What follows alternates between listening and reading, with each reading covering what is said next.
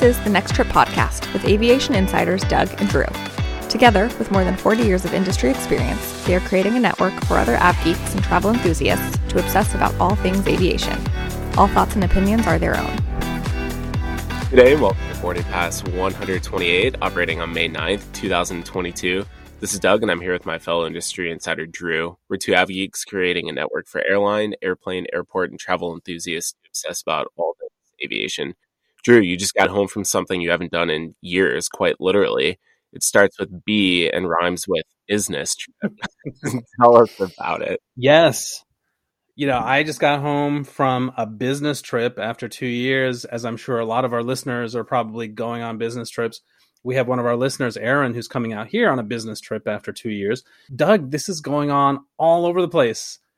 Not just me, but I was glad to be part of it. And I want to talk about the business trip in just a second, but can you indulge me for a minute for my pilot memoir? Yeah, I was gonna cover that after this, but yes, let's talk about it. Yeah, no, I'm fresh from this my third flight, which was my longest flight.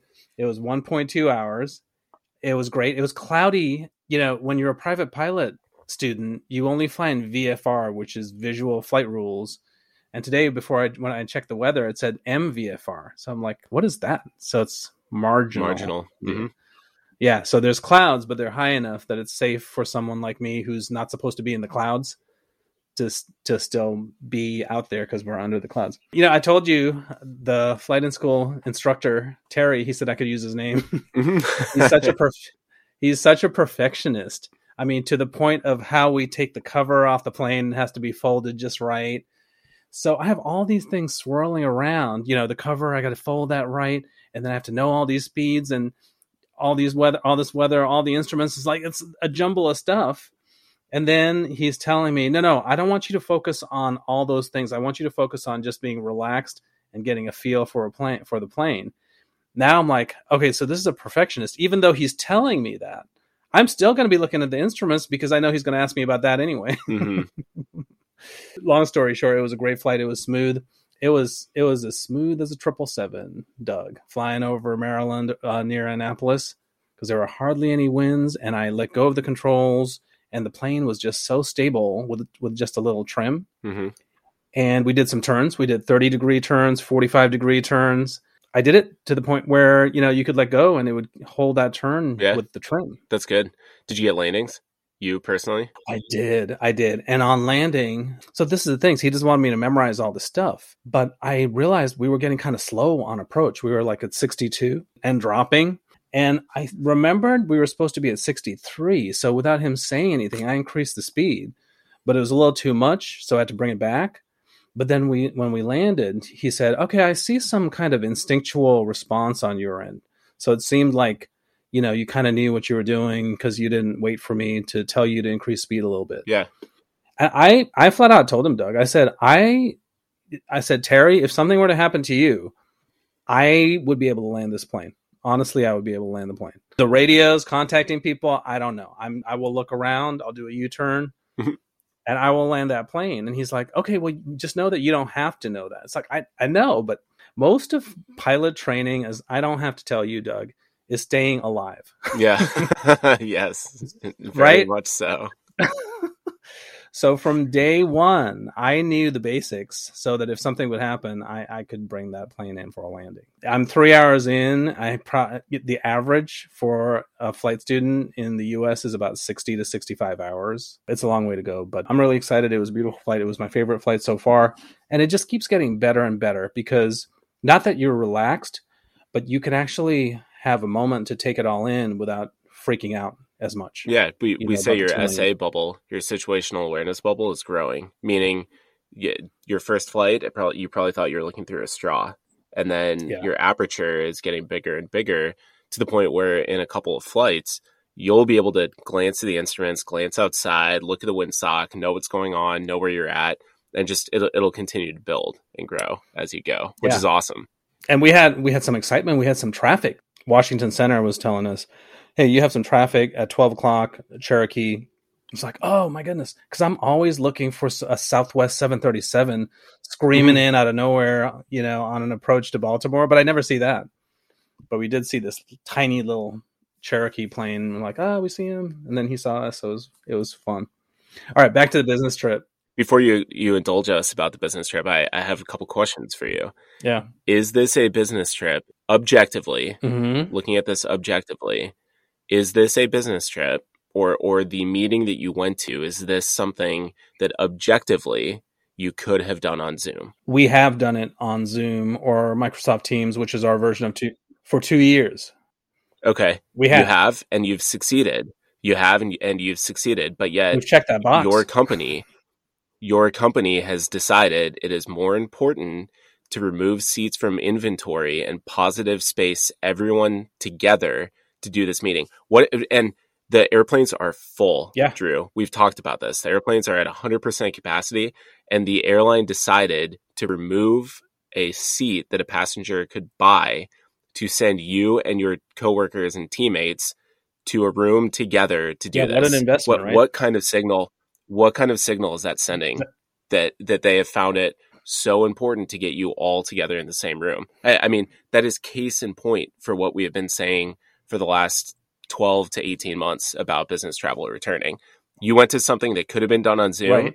that the company could have sold those seats, and they decided, no, let's round the wagons, bring everyone together. Yeah, and what have we been talking about since the time this happened? That you cannot take you really can't. It's not tangible. Well, no, it is tangible, and I'll talk about it. The value of meeting in person, how much efficiency you get from that, and how much productivity you get from that meeting in person. It's a whole nother. It's a much better meeting, and it's much more productive. And if you're looking at it with your spreadsheet, because it does cost a lot of money to ship all of us to Chicago and put us up in very expensive hotel rooms in downtown and provide us meals.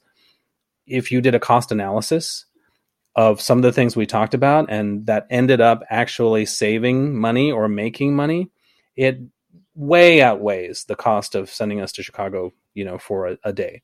Now, I'm going to go through some things. I mean, and stop me along the way, but this is just a few of the things I remember. One more question before I get there. And sorry if you were going to talk about this already.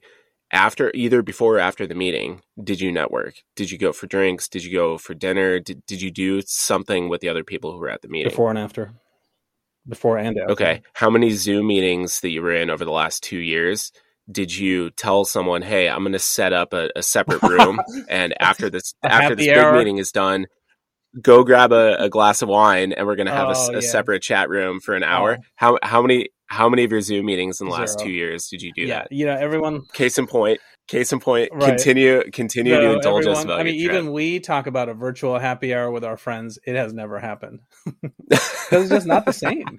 This was hosted by Network Ops, so they're bringing in all ops people, and we have guest speakers from your department, from flight ops, from in-flight, from legal, that come in and talk to us. It was great just to have that personal interaction. The Network Ops managing director, he started off with, people ask me what keeps me up at night, was his first question. So we're waiting, and he's like, the answer is everything.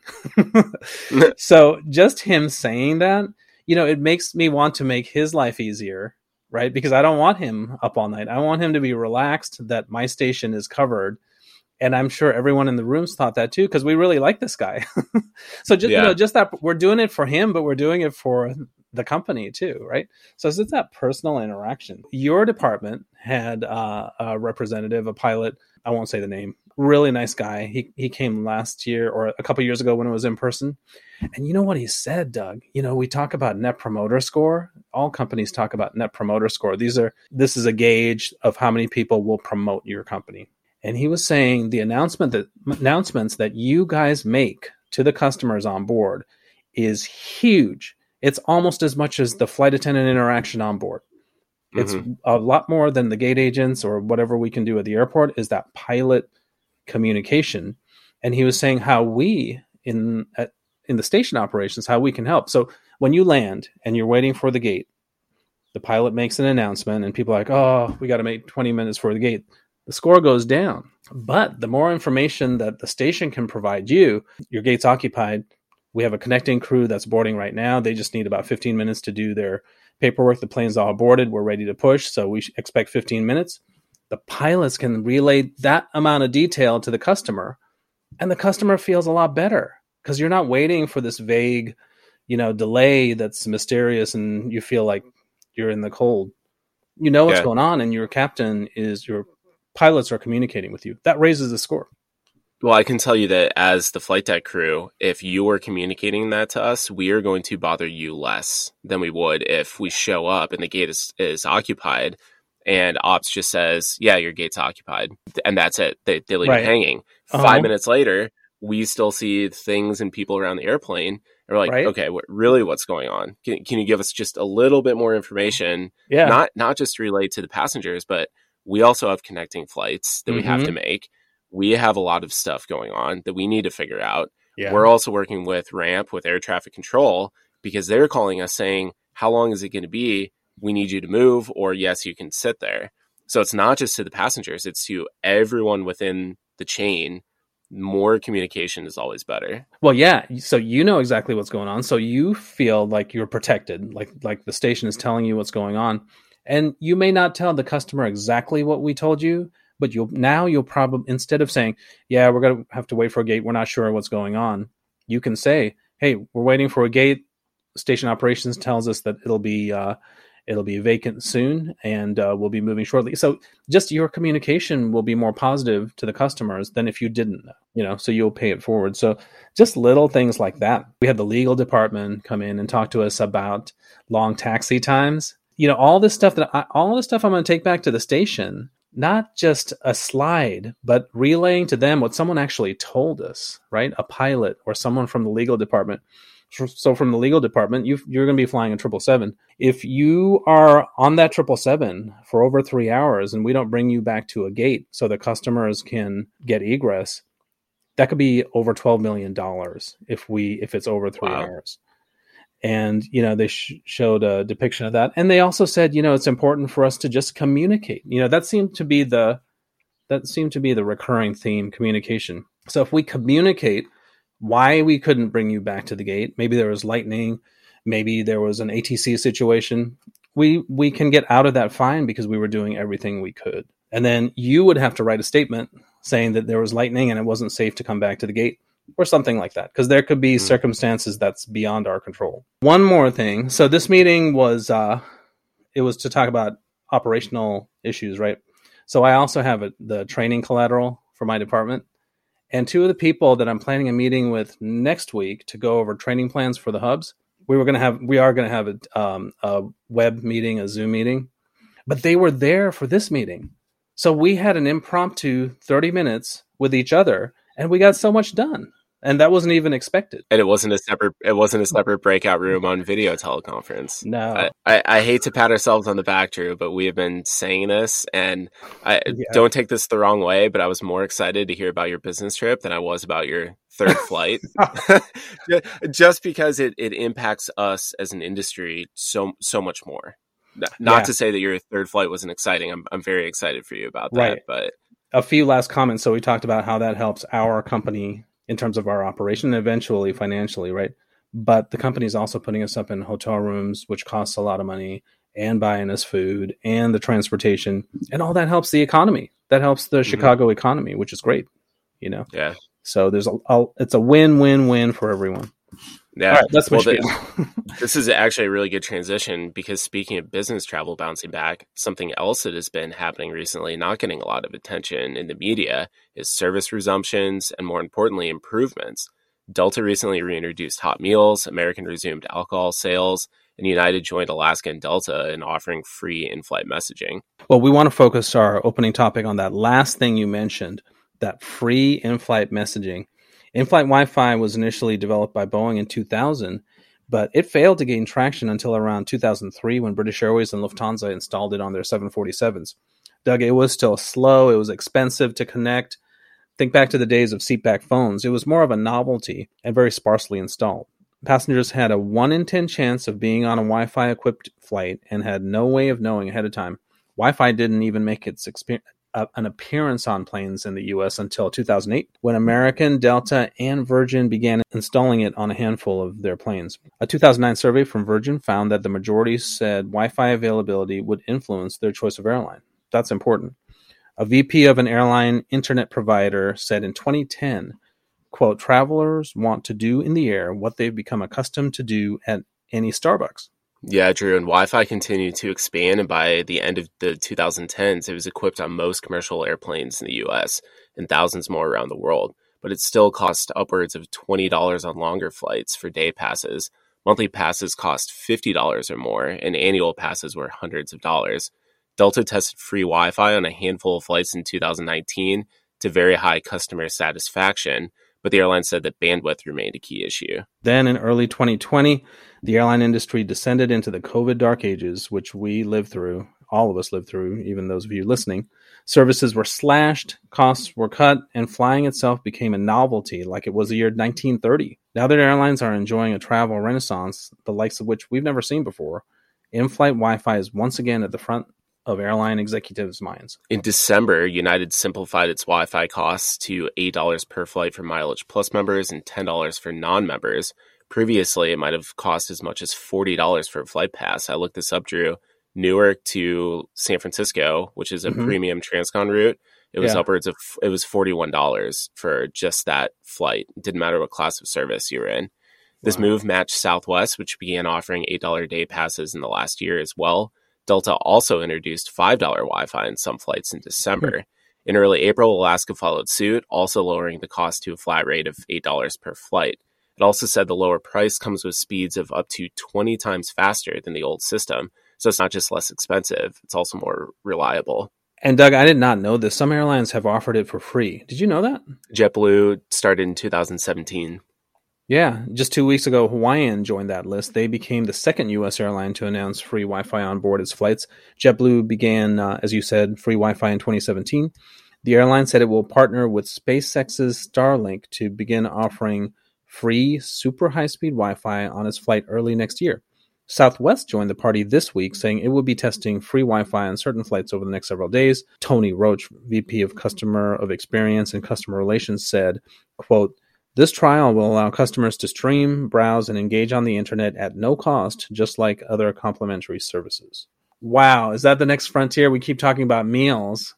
This might be more important, especially for business travelers. Yeah, well, if you think about it, hotels in the last probably 5 years, most of them have gone to free Wi-Fi. If you want to be able to stream, you have to pay a little bit more, but just basic Wi-Fi, yes, places like Residence Inn and Fairfield and Hampton, kind of the lower cost family type economical hotels, if you can call it economical chains, they've had free Wi-Fi for a while. But you stay at a Marriott, a Hilton, a Hyatt, a business type hotel, until about 5 years ago, they would charge $15, $20 for a night. And the reason for that is because they knew that they had business travelers and it was probably a covered expense. But I've noticed recently, even those hotels, as long as you join the loyalty program, you get free Wi-Fi. And it's, I don't want to say it's becoming a given that you're going to get free Wi-Fi when you go to places. But in 2010, that VP mentioned Starbucks. You go to Starbucks, you get a cup of coffee, and you get free Wi-Fi. You go to a hotel, you get free Wi-Fi. You sit at a car dealership getting your oil serviced, you get free Wi-Fi. It's not, there is no such thing as a free lunch in economics. Someone is paying for it, and you might pay a little bit extra for your oil change if you're getting free Wi-Fi. But it's just that comfort, that thought of having that connectivity. And now that Alaska has said that it's 20 times faster, and Hawaiian is testing this Starlink, which they claim you'll be able to stream Netflix, you'll be able to stream Amazon, HBO, whatever you want, and it's not going to impact the 250 other people on the airplane. That's incredible. Just thinking back to the first time I ever used Wi-Fi on an airplane, and it would kick you off every 2 minutes, and you would have to re-log in 20 times on a 2-hour flight, and it cost $30. You know, just thinking back to that and where we've come. Well, yeah, I'm glad to see that the customer experience, you know, we talk about Spirit and Frontier and where it's very bare bones and people don't expect anything other than a low price. I'm glad that there's the other side of the spectrum too. And I will tell you, I'm spoiled by the free messaging. So our airline has free messaging, as does Delta. And, you know, Alaska. You get on board. Alaska does? Okay. You get on board and you turn it on, boom, it works. It gives me confidence in that carrier that I'm on, because now I can communicate. It's a big thing. Now, am I going to expect Wi-Fi? Because people travel on JetBlue, for example, then they go to another airline that doesn't have Wi-Fi. Now are they going to spend more money to fly JetBlue instead?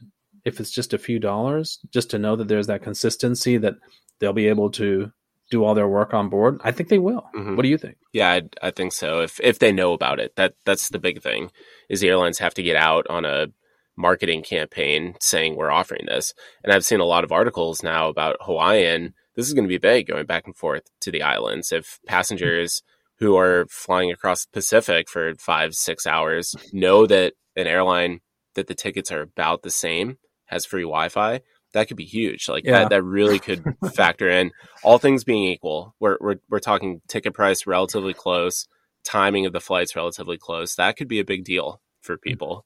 Some of us have said, and I think I've even mentioned this, sometimes it's nice that you have no connectivity because you're separated from the world a little bit. You have some peace and quiet just to read a book or watch a movie in peace without getting messaged and getting emails and whatnot. But most of the world wants to still be connected. Well, I was just going to say, what I would say to that, and I've done this on several flights, is, I'm not going to turn my Wi-Fi on this flight.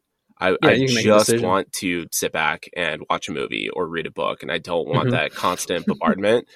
But to know that it's there if I need it, that's, I don't want to say it's a comfort blanket, but a safety blanket. But in a way, it kind of is.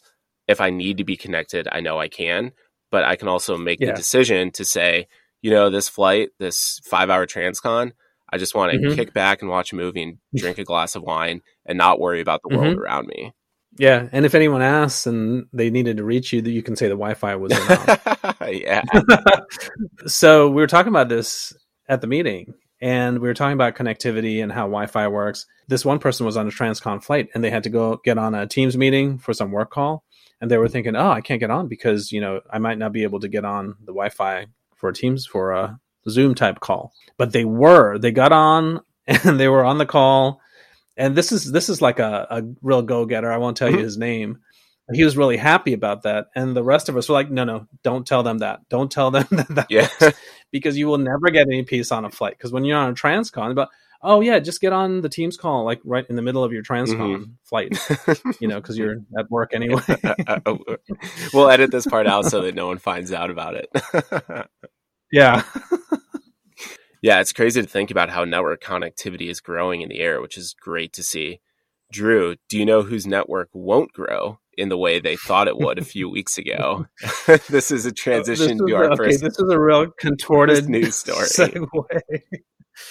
But I got it. Okay, can you pronounce that again? That word? Which word? Connectivity. Why is it connection and connect, but it's connectivity? Because connectivity sounds weird. I don't know. You always say that, and that is correct. So when I looked up the pronunciation, it is connectivity. I don't know why, but because English is weird. All of our non-native English speakers right now are rolling their eyes, saying, "Yeah, this is what we said as we were learning your language." Right, this is what we deal with, for years. All right. So speaking of connectivity, so this is connectivity in terms of network and airline networks. The story is from the Wall Street Journal. Spirit Airlines rejects JetBlue bid. We have so much to talk about on this. JetBlue bid sticks with the Frontier deal. This is like such a joke to us because we know it was never going to work out. So it's a surprise. It's not going through. Spirit's board of directors diligently reviewed JetBlue's $3.6 billion cash offer before deciding this week that it carried an unacceptable level of closing risk. The airline opted instead to continue discussions with Frontier regarding the $2.9 billion cash and stock offer.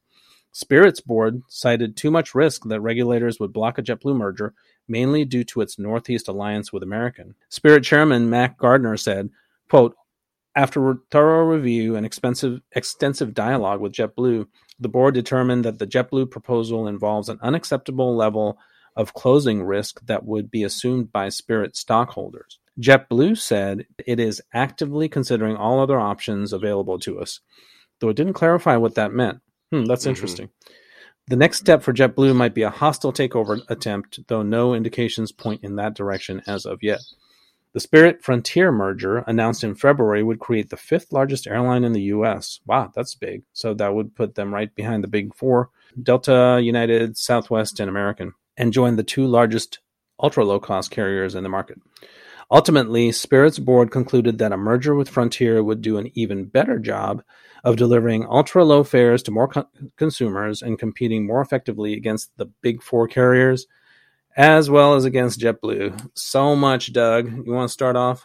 It is so much, and as you mentioned, this comes as no surprise to either of us, to our core group of friends, to our listeners. I'm sure not a lot of people, industry analysts, no one really is surprised by this, even though the offer is $700 million less by Frontier than what JetBlue was offering. Yeah. We talked about the logistics of it, that JetBlue is kind of that middle market type airline. They're not ultra low cost. They're not cramming a bunch of seats in. They have some business class, but they're also not a legacy network carrier with international. Well, I guess they are flying to London now, but with a lounge network, with wide body airplanes, things like that.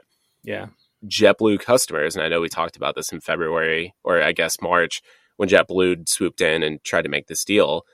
JetBlue customers expect a certain level of product. And if they step on a Spirit airplane until the conversion would be done, they're going to be like, millions and millions of dollars. What did I pay for? Whereas Frontier and Spirit, they have different interiors, but it's ultimately the same product. The Frontier Spirit merger, I think Spirit's board is looking at it saying, this is a better match for both of us than JetBlue and Spirit. Mm-hmm. Now, I did read just before we started recording today that Spirit's CEO said that he thinks it was just a move to block the Frontier merger, the JetBlue's. And we said that as well. Yeah. That we thought that just like when Alaska and JetBlue were trying to get Virgin America, that a lot of people thought, well, JetBlue just upped the price for it, trying to get Alaska to overpay. Right. Which ultimately they did. All the stars are starting to line up because one of our friends said, well, Alaska doesn't want to merge with JetBlue. And I'm like, why wouldn't they want to merge with JetBlue? They did the merger with Virgin. Why wouldn't they want to do something similar? Yeah. And I think it's just such a good match. They have similar products. Just like you said, they're that niche. Before you get into a possible Alaska JetBlue, because we'll talk about that here, the next question that I was going to ask you is, do you think this will kick off a new round of airline consolidation, like what we saw in the mid-2000s through the mid-2010s? Think back to 2000, when US Air and United were talking about merging. The following year, American, TWA, and then after 9/11, there was a huge round of consolidation for the next 10 plus years. Yeah, I really think it is. And I think as far as the DOT, this administration is probably more of a watchdog to make sure there's fair competition. But I think the problem we have now, not just competition, is we have a lack of airline staffing all over the place, especially pilots. So these airlines can say, we cannot operate, the same schedule with two airlines. We can provide a better product to the U.S. consumer if we merge, just from a resource standpoint, not just a business and competitive standpoint, just from an operational standpoint. I really think Spirit and Frontier will merge because I've seen no resistance from Frontier. Have you? No, it was a cordial. They both decided together. It wasn't an unsolicited like JetBlue and Spirit. It was something they had worked for months in the background. So there is no resistance from Frontier. No. Ready to talk about JetBlue and Alaska? Yeah, we can talk about that. So just a quick summary for our listeners. We've been talking about this for 2 years. They have route networks that are very complementary. So you have the West Coast and a north-south connectivity, if you will, on the Alaska side, and JetBlue on the East Coast with their main hub at Kennedy. Everyone wants a hub in Kennedy, and if it's an Alaska JetBlue merger, boom, Alaska gets a New York hub. Yeah. I think it would be great. Similar products. JetBlue also has Boston. And they also have Fort Lauderdale to the Caribbean, which Alaska doesn't have. Yeah. Now, Alaska hubs or focus cities are Seattle, Anchorage, and LAX, right? Isn't that a hub for them? And Portland and San Francisco. And then Boise is a focus city. Yeah, I mean, that's awesome. That would be a perfect match. Now, here's my question to you. Moving forward, should they pick the JetBlue name, or should they pick the Alaska name, or should they come up with something different? I think they should come up with something different. I do like the Alaska name, but people on the East Coast flying from Kennedy to Fort Lauderdale aren't going to want to be on. Well, not saying they won't want to be on, but from like a name recognition standpoint, Alaska doesn't really say anything. And people even say that when you're flying from San Francisco to Boise on Alaska, how does that make any sense? Here are my thoughts on the merger, Drew. And listeners know that you and I have talked about this, and we predicted that Alaska and JetBlue would end up together pre-COVID. It was like January of 2020 that we first started talking about this. I really enjoy flying Alaska, and I've flown them a few times, several times with my family even.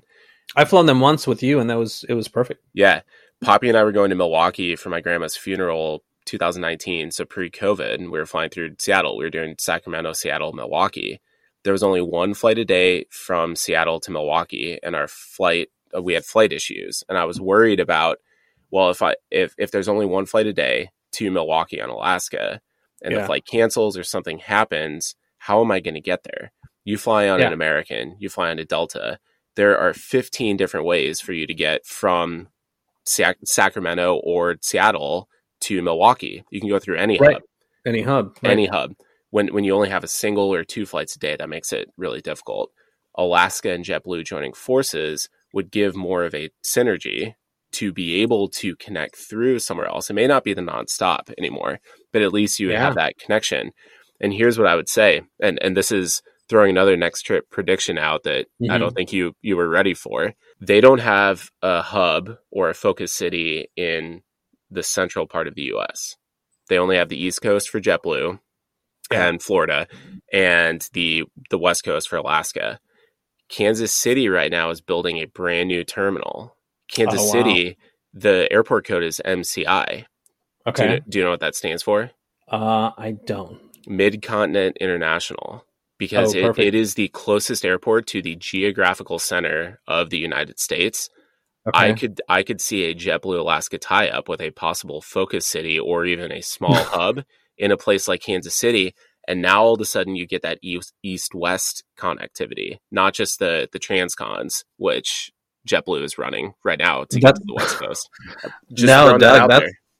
That's great. I'm just thinking real quick, just off the top of my head, I can't think of a better city. I mean, I'm thinking of Cleveland, but that's further east than, too far east, right? Even Milwaukee, which doesn't really have much of a hub, is too far east. St. Louis, Cincinnati used to have, all these cities have the infrastructure because they used to have airline hubs. Yeah. St. Louis, perhaps, but Southwest has really grown since TWA and American merged and American moved out.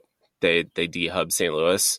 Southwest has really grown in St. Louis. There's gate space. They could make it work, but there's really not a lot of competition in Kansas City. Kansas City could be a perfect spot. And I don't know, people are moving to these smaller cities. Kansas City might also be one of those cities where people are huge moving growth to right now. Kansas City has a huge population growth. Yeah. Okay. Then it has checks all the dots or checks all the boxes. Yeah. Back to the name. So you were saying, I don't want to be, I'm flying from Fort Lauderdale to New York.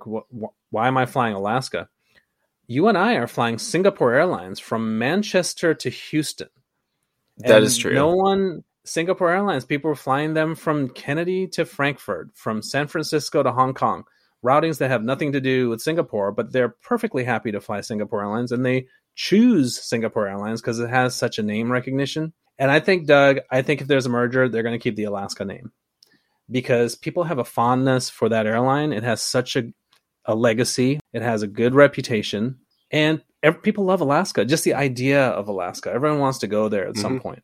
It's like Singapore, this magical place in the distance, where, I'm not going there, but I want to fly Singapore Airlines just for that panache or that name, and I think Alaska could do that. Yeah. It's kind of special. So I think they'll keep the Alaska name, but Kansas City, that is pretty big. That's, we need to write that down. You heard it here. We don't know here, Drew. We don't need to write down anything. And here's the reason why. Thank you to our listeners. We love you. Matthew Clint from Live and Let's Fly, the Live and Let's Fly blog this week, did a post about the merger falling through, the Spirit JetBlue merger. And he said, I think that Alaska and JetBlue would be perfect partners. And a couple of our listeners posted that and said, Well, Next Trip Network Next Trip Oh, yeah, Podcast Reggie. called this 2 years ago. Yeah. So our listeners will back us up on the Kansas City thing. Yeah, Reggie did the whole duh. Yeah. Next Trip has been talking about this for 2 years. Yeah. So thank you. No, I would really. Thank you to our listeners. You guys keep us honest on this Yeah. Kansas City thing. Right. And when we make a mistake or when we're wrong, they let us know too, which is great. Yeah. Right. And we self-disclosure, like when we're wrong, you send us an email to prove us wrong and we share it with everyone. Yeah. But that's rare that we're wrong. It's so rare. It's very rare. Yes. Well, Drew, what do you say we leave the U.S.? The remainder of our news stories are all from down under. I know that our Aussie listeners have probably been anxiously waiting this episode to release, knowing for sure that we talk about this topic, especially since we received feedback from several listeners regarding a couple of these.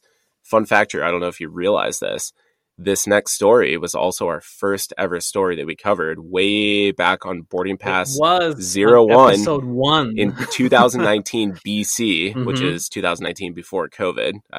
Another term that Next Trip is coining now. This was our original discussion. This is from CNBC, although it's being reported everywhere. Qantas orders Airbus jets for world's longest nonstop flight. And thank you, CNBC, for saying nonstop, because I've seen a lot of people talk about direct flights. Yeah. I think I could go and Google it right now, and 2 of the articles will say direct flights. Yeah. to Luckily, Sydney. Leslie Josephs is the one who wrote this article, and she's a big av geek. She was at Dorkfest with you guys. She knows what she's talking about, so kudos to her. Anyways, here are the bullets about it. Australian flag carrier placed an order for 12 A350-1000s to be used on the longest commercial flights in the world, from Sydney to London and from Sydney to New York.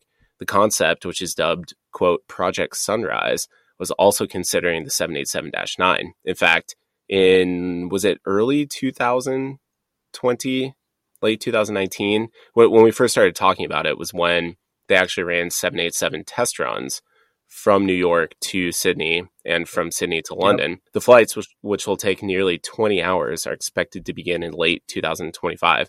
Qantas's order also included 40 narrow-body Airbus airplanes, the largest aircraft order in Australian history. CEO Alan Joy said, "The board's decision to approve what is the largest aircraft order in Australian aviation history is a clear vote of confidence in the future of the Qantas Group. The planes are expected to be configured with first class, business class, premium economy, and economy, with more than 40% of the cabin dedicated to premium seating. In addition to the 12 A350s, Qantas also ordered 20, this is big, Drew, 20 A321 XLRs, which they can probably use for regional flights to Singapore, even possibly flights to Tokyo, and 20 A220s with an option for up to an additional 94 planes." This is a problem for Boeing, Doug. A350, that plane is available now. You can order it. I don't know how long the wait time is, but it's going to increase, because if you order a 777-9, it's not even going to be certified or certificated till probably 2025 now. That's their big wide body that you can't get. The 787 is having delivery issues. So once those factories start moving again, it's still going to be a long time to get your order in and get your planes delivered. I think any airline that has orders in, that has options in for A350s in the future, move them up now. Because you're not going to be able to get anything else. You're not going to be able to get a Boeing wide body for a while.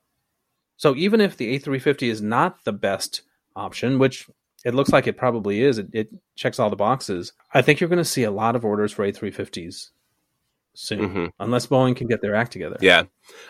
Let's talk about Qantas real quickly before we move on to Boeing, because this has a lot more implications for Boeing, I think, than it does for Airbus. Yes, this is a big win for Airbus. I think ultimately this has a lot more ramifications for Boeing. Congrats to Qantas. This is awesome. And let's talk about Australia, because I know we have a lot of Australian listeners, and we've talked about this, that they endured one of the hardest lockdowns around the world for almost 2 years. And now the economy is roaring back. One of our next stories talks about how domestic travel within Australia is back above 2019 levels, and international traffic is expected to... It's just a replay of what happened. Exactly. Here. It's just a few months later, and international travel is expected to bounce back. Congrats to Qantas. This is awesome. Congrats. And we hope to get to Australia soon for our Australian listeners, but congrats to you guys for getting this awesome growth and seeing the recovery that the US and North America and even parts of Europe have experienced. I know exactly how you guys are feeling right now seeing this, because this was us 6 months ago, 12 months ago. It's almost like with the other economies. So the U.S. economy is strong, but we're to a point where the growth is overheating. We don't want a recession, but I think with Australia coming back up, Europe has been doing okay. There's this war in Ukraine that's a huge problem, right? Hopefully there's a resolution, but Asia will bounce back in a couple of years. And, the whole world, will reach an equilibrium. But we're just very happy for our Australian listeners, because you're going through the excitement and the relief that we did about a year and a half ago. Yeah. Drew, do you think that do you think that the Boeing issues, not necessarily the MAX, but these 787 delivery issues, do you think that was a big factor on Qantas's mind with this? No, I don't, Doug, because didn't this decision to go with the A350-1000 happen like a year ago? No, it was December. I think that they internally first started talking about it, and at that point the delays were already ongoing. So that's what makes me wonder if maybe Boeing shot themselves in the foot with all these issues that they're having with both the MAX, but mainly the 78. And Qantas looked at it and said, hey, we get an opportunity to get the A350-1000. It's a great plane. It fits the need. Not to mention the other airplanes in the portfolio. We've talked about how the 321 is eating the 737 MAX's lunch with orders.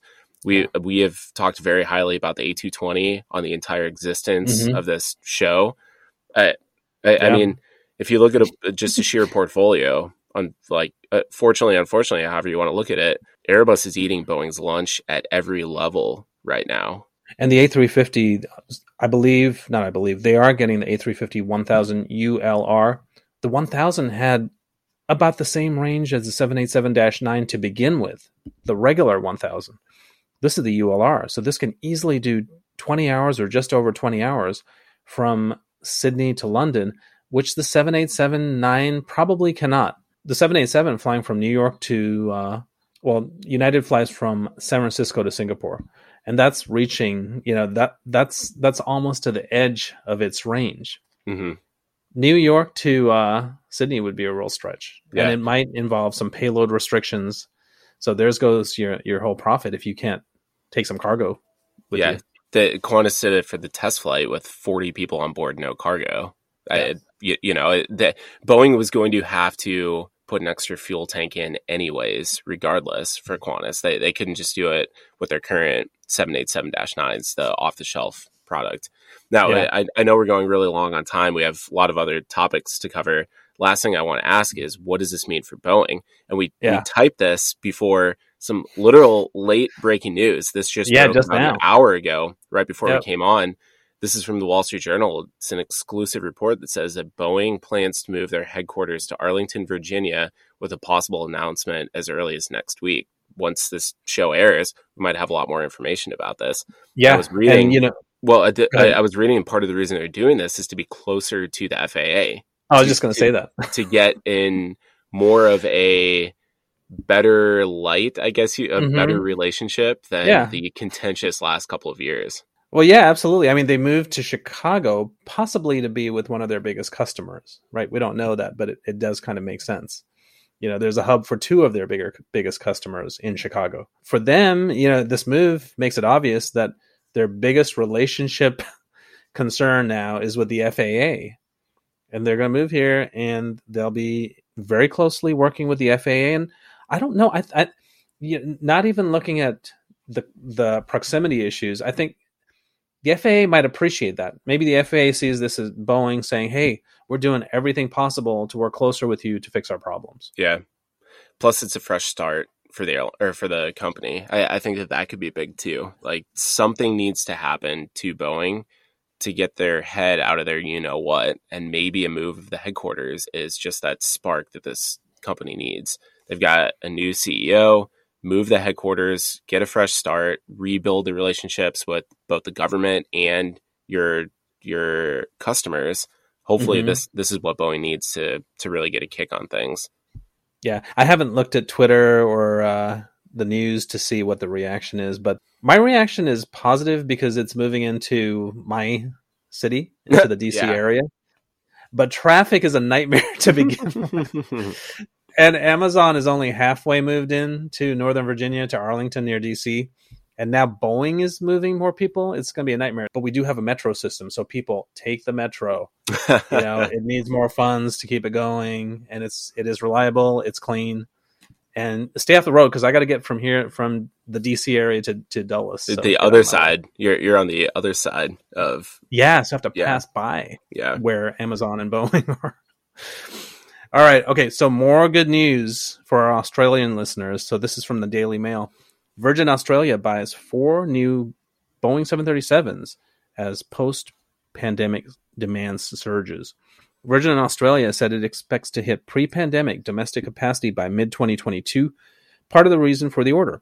Virgin CEO Jane Hrdlicka? I think so, yeah.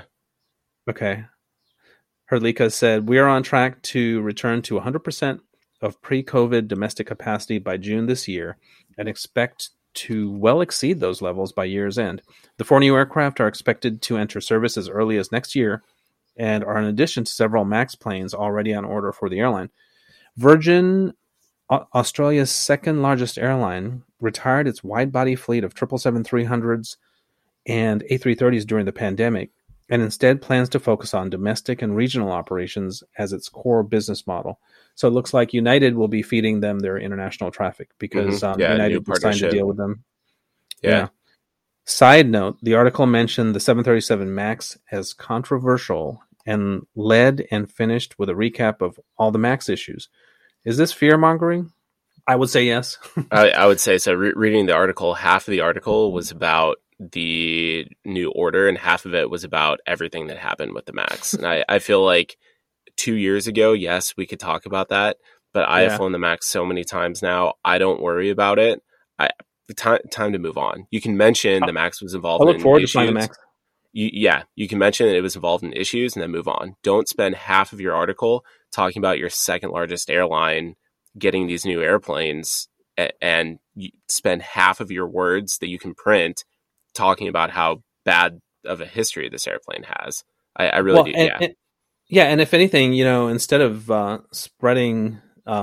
instead of being sensational about it, because you hear MAX and you want to talk about the crashes, talk about all the things that Boeing has done to make it safe. Yeah. Just spend like a paragraph on that. And then, to calm people's fears is what you should be doing. Drew, this is big though. Normally we wouldn't talk about an order for 4 airplanes. It would just kind of go by the wayside. Oh, cool. An airline ordered 4 airplanes. Mm-hmm. Why this is big though is, again, going back to Australia and how they were in a huge lockdown, but we didn't even know that Virgin Australia was going to survive the pandemic. Right. So the fact that now they're saying we are getting 4 airplanes and we need them now. They're getting them as early as next year, these 4 additional airplanes. We need them and we need them now. That is big for Australia. It's big for Virgin Australia. It's big for the world, seeing that a country that was so locked down and its airlines were on their deathbed, essentially, now are saying, we have to get these airplanes. We have to get them fast.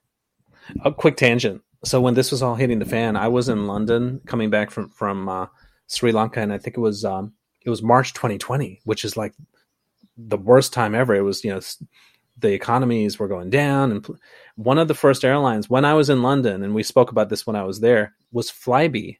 Yeah, Flybe stopped operations, and I'm hearing Flybe is back now. That's in the UK, so that's a tangent, but we should look into that because that was one of the first that stopped operations. Yeah, February, I think February of 2020. Yeah. Mm-hmm.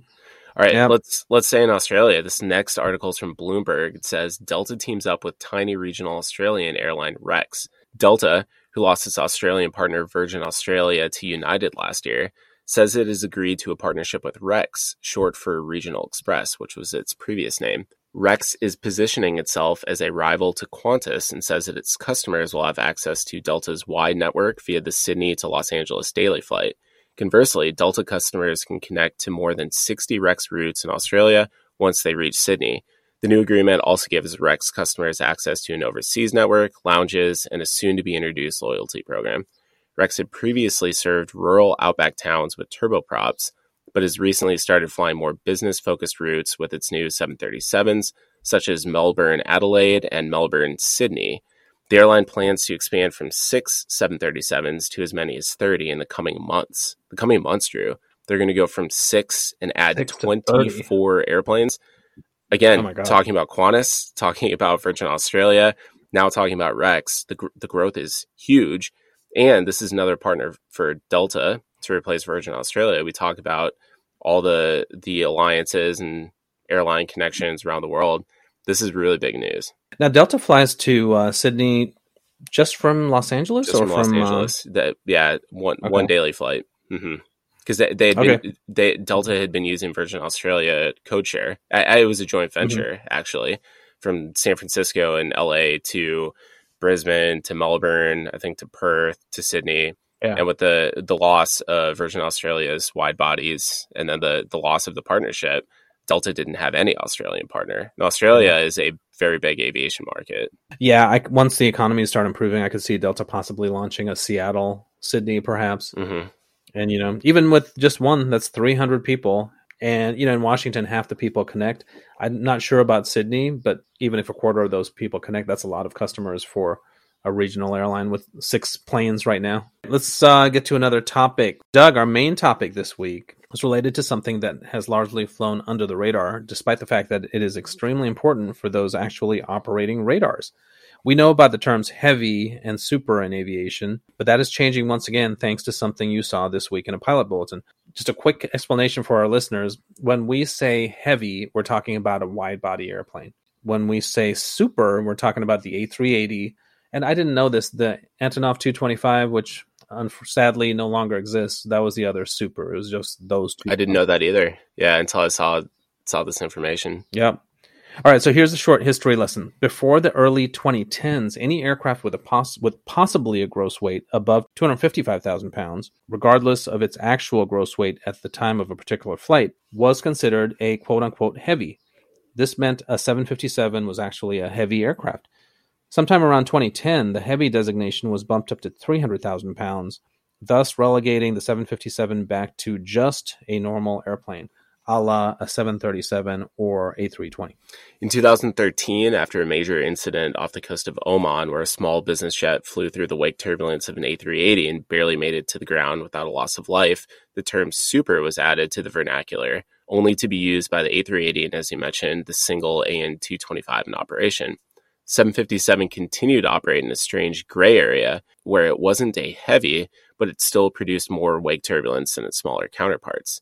Until now, that is. Beginning on May 3rd, there are now 9 wake turbulence categories of aircraft, up from 6 that previously existed. Those were small plus large, Boeing 757, it had its own group, heavy, and super. The 9 new categories are called lower small, lower large, upper large, Boeing 757, still in its own category, non-pairwise heavy, lower heavy, upper heavy. Stop! Can I stop you right there? Yes. What is non-pairwise heavy? It's not a lower heavy and it's not an upper heavy. That's what it means. Okay. I don't know. Well, let's get into that. Did you make this? Okay, this looks like a spreadsheet that you would make at home in like 10 minutes. It does. It looks like an Excel spreadsheet. Because you were bored one And Drew, I sent you this matrix. It was actually released by the FAA. It looks like it's an Excel spreadsheet. It was what was on the official FAA thing that they released this week. It has a list of all the aircraft that fall into what category. Let's start with that for our discussion. There's some surprises in here, some Easter eggs, I would say, that we found. Yeah, this is crazy. So just starting on the lower scale, so there's the lower small, which it looks like, some Cessnas, I think, and then the regional airplanes start as at the upper small category. So the CRJ 200 and the Embraer 170, which I think are so different, they're both in the upper small category. Can you believe that? No, the 170 is in the lower large. Are you sure about that? Yeah. Oh, you're right. Upper small. No. Okay, I'm sorry. Lower large. The CRJ 200 and the Embraer 170 are both in the lower large. Mm-hmm. So regional airplanes start at the lower large in terms of aircraft. Well, and here's something interesting. The Dash 8 Delta, which I'm wondering if that's the Q400. I need the DH8 Delta, which is the ICAO term for it. I'm wondering if that's the the Q400. It's in the upper large, which is the same category as the A319, A320, A321, 737-900. So you're saying a Q400, a Dash 8 400 is in the same category as an A321. Yeah, that's crazy. Or a 737-900.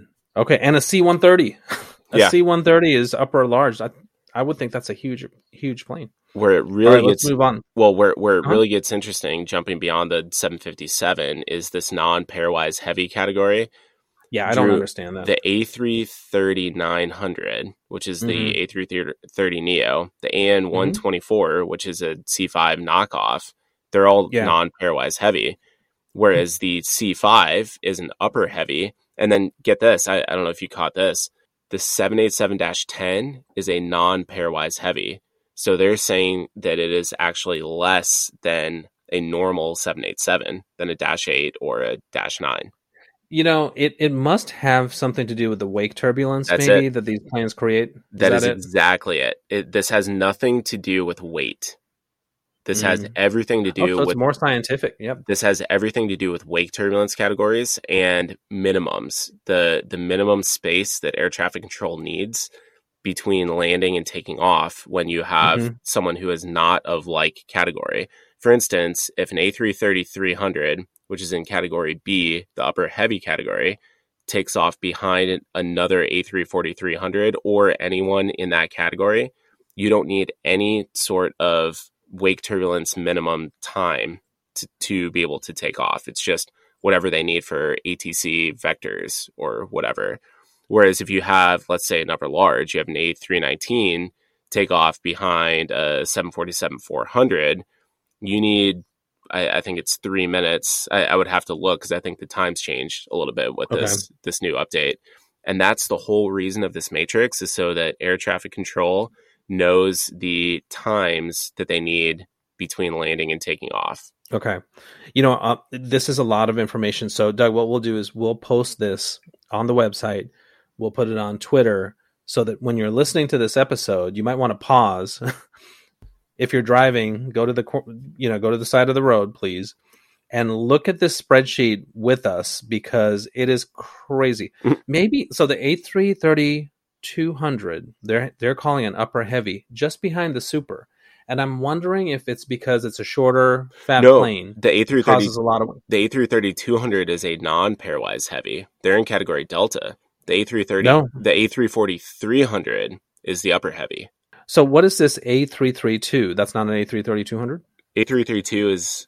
Oh, sorry. You're right. Yeah, I don't get it. No, I misread that. The A330-200 is upper heavy, but the A340-200, which is basically the same airplane with two extra engines, is a non-pairwise heavy. Okay, I think what you found is something that an intern at the FAA was working on, and you somehow found it on some dark AvGeek website. Yeah, it was on the dark web, the AvGeek dark web, as some draft. Oh my good. Okay, so no, we definitely need to have a follow up on this because I don't understand this. Maybe someone who's listening who works for the FAA can explain to us how an A330-200 is just behind a Super, and a 747-8 is not even lower heavy. It's 2 places behind the A330-200. Wake turbulence. Oh, okay. All right. So, okay. No, all right. A330-200. Let's just, no. So I'm going to stop you right there. If we're talking about wake turbulence, the A330-300 and the A330-900, the Neo, they have the exact same fuselage. The wing on the A330-900 is a little bit wider with a winglet.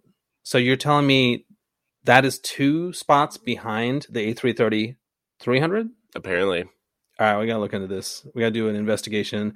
Greg, you're our resident. We need, this is something we can do. Yeah, we need engineers on this. We need Greg to go through this spreadsheet, make the required changes, send it back to this intern before this intern gets fired. Drew, this isn't just the FAA. The FAA did this to match ICAO. This is actually a globally accepted list of airplanes and wake turbulence categories. Okay. I know you don't believe it. I knew that this would be a great discussion. Well, yeah, and there's something, the MD-11, where did I see that? That was low on the list. And first of all, they can take the L-1011 off. Who is flying the L-1011? Maybe the Royal Air Force? No, I don't even think they just retired. MD-11 is a lower heavy. Lower it's heavy. In C, category C, lower heavy. Okay, so according to this, the A300-600 has more of a wake turbulence than the 747-8. Mm-hmm. Okay.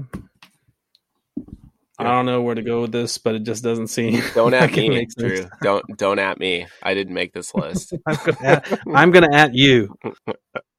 Okay. We have to move on, even though there's so many.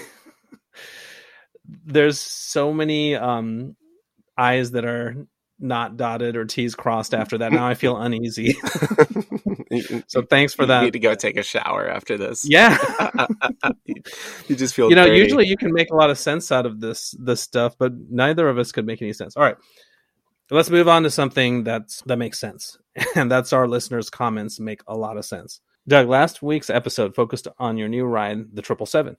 We received a great comment from a listener who might actually have a better job on the triple than you do. I would agree. This is from Kyle in Seattle. He wrote, "Congrats, Doug. Welcome to the triple. I absolutely agree with what you said about the 777 landing gear being the biggest break. I do flight tests for the 777-9, and I've been on a few flights where the pilot will slow down and drop the gear at 35,000 feet so we can quickly descend to 10,000 feet or lower. Using the gear as a brake lets us descend super fast without picking up any speed. Sometimes we have lots of test points at different altitudes, and we need to stay above a certain gross weight so that we can save time and gas across repeated descents by doing this. As you'd imagine, though it is pretty loud and the plane shakes a lot from all the dirty air caused by the landing gear, so it wouldn't be great to do with passengers on board." Kyle, thanks. That's amazing. Yeah, thanks for that. That really is incredible. And yeah, I agree. That's why we try and minimize dropping the gear as much as we can. But if we're high and fast, high and hot, we call it, as we said last week, the airplane doesn't want to slow down and go down. Sometimes gear is our last option or our best option. I just want to point out, he put a winky emoji after he said the word gas instead of fuel. Right. He did that on purpose. Oh, yeah. Thank you, Kyle. No, this is awesome. This is great. It's awesome. And Kyle is also podcast gold. So Kyle, we have to have him on. If you want to come on and talk about whatever you can, I know that you work for a company that won't allow you to probably divulge a lot of information. But if we can just do a surface level discussion, you are more than welcome to come on. Let us know. This would be awesome. Yeah, exactly. And Kyle is also starting to get his private pilot's license, so he could talk about that. We could commiserate, or we could share some experiences on our first flights. Yeah, and unfortunately, he's flying an airplane that the gear doesn't retract, so he won't be able to get the gear down to be able to descend faster. Oh man! Well, we went a little bit long, but hopefully this was a very good discussion, and we tried to mix it up around the world, especially for our Australian listeners. You guys are awesome. We really appreciate you. And speaking of that, a lot of these articles that we got, Drew, were from the listeners. If you guys, we try and do our best to find articles that mix things up around the world, different parts of the industry. Yeah. But if you guys have an article that you've read that you want to hear our thoughts and opinions on, please send it to us. Even if it's a week or two or a month old, we'll add it to our lineup because that way we'll talk about what the listeners want, which is really what we're here for. Yeah, that's our goal. Speaking of the listeners, this podcast is your show. So go on our website, nexttripnetwork.com. Let us know what's on your mind so we can talk about it or give us your feedback. You can also follow us on Twitter or Instagram at Next Trip Podcast. Please tell your friends about us so we can reach more people who love aviation and travel. Yep. And speaking of Twitter and Instagram and our website, I am going to post that spreadsheet that Doug sent and see if you guys can make any sense of it, because we can. I mean, we'll do more research and we'll do a go around on that next week. All right. Thanks to all of our listeners for your support and for joining the conversation. We'll see you next week. And in the meantime, stay aviation tough. This has been the Next Trip Podcast. Visit nexttripnetwork.com for information about previous episodes, trip reviews, aviation photos, and other aviation-related content. This is your show, so search for The Next Trip on Twitter and let Doug and Drew know what you want to talk about. Not on Twitter? You can also email them at nexttrip.podcast@gmail.com. Please consider leaving a review wherever you download your podcasts. It will help other listeners like you discover this show.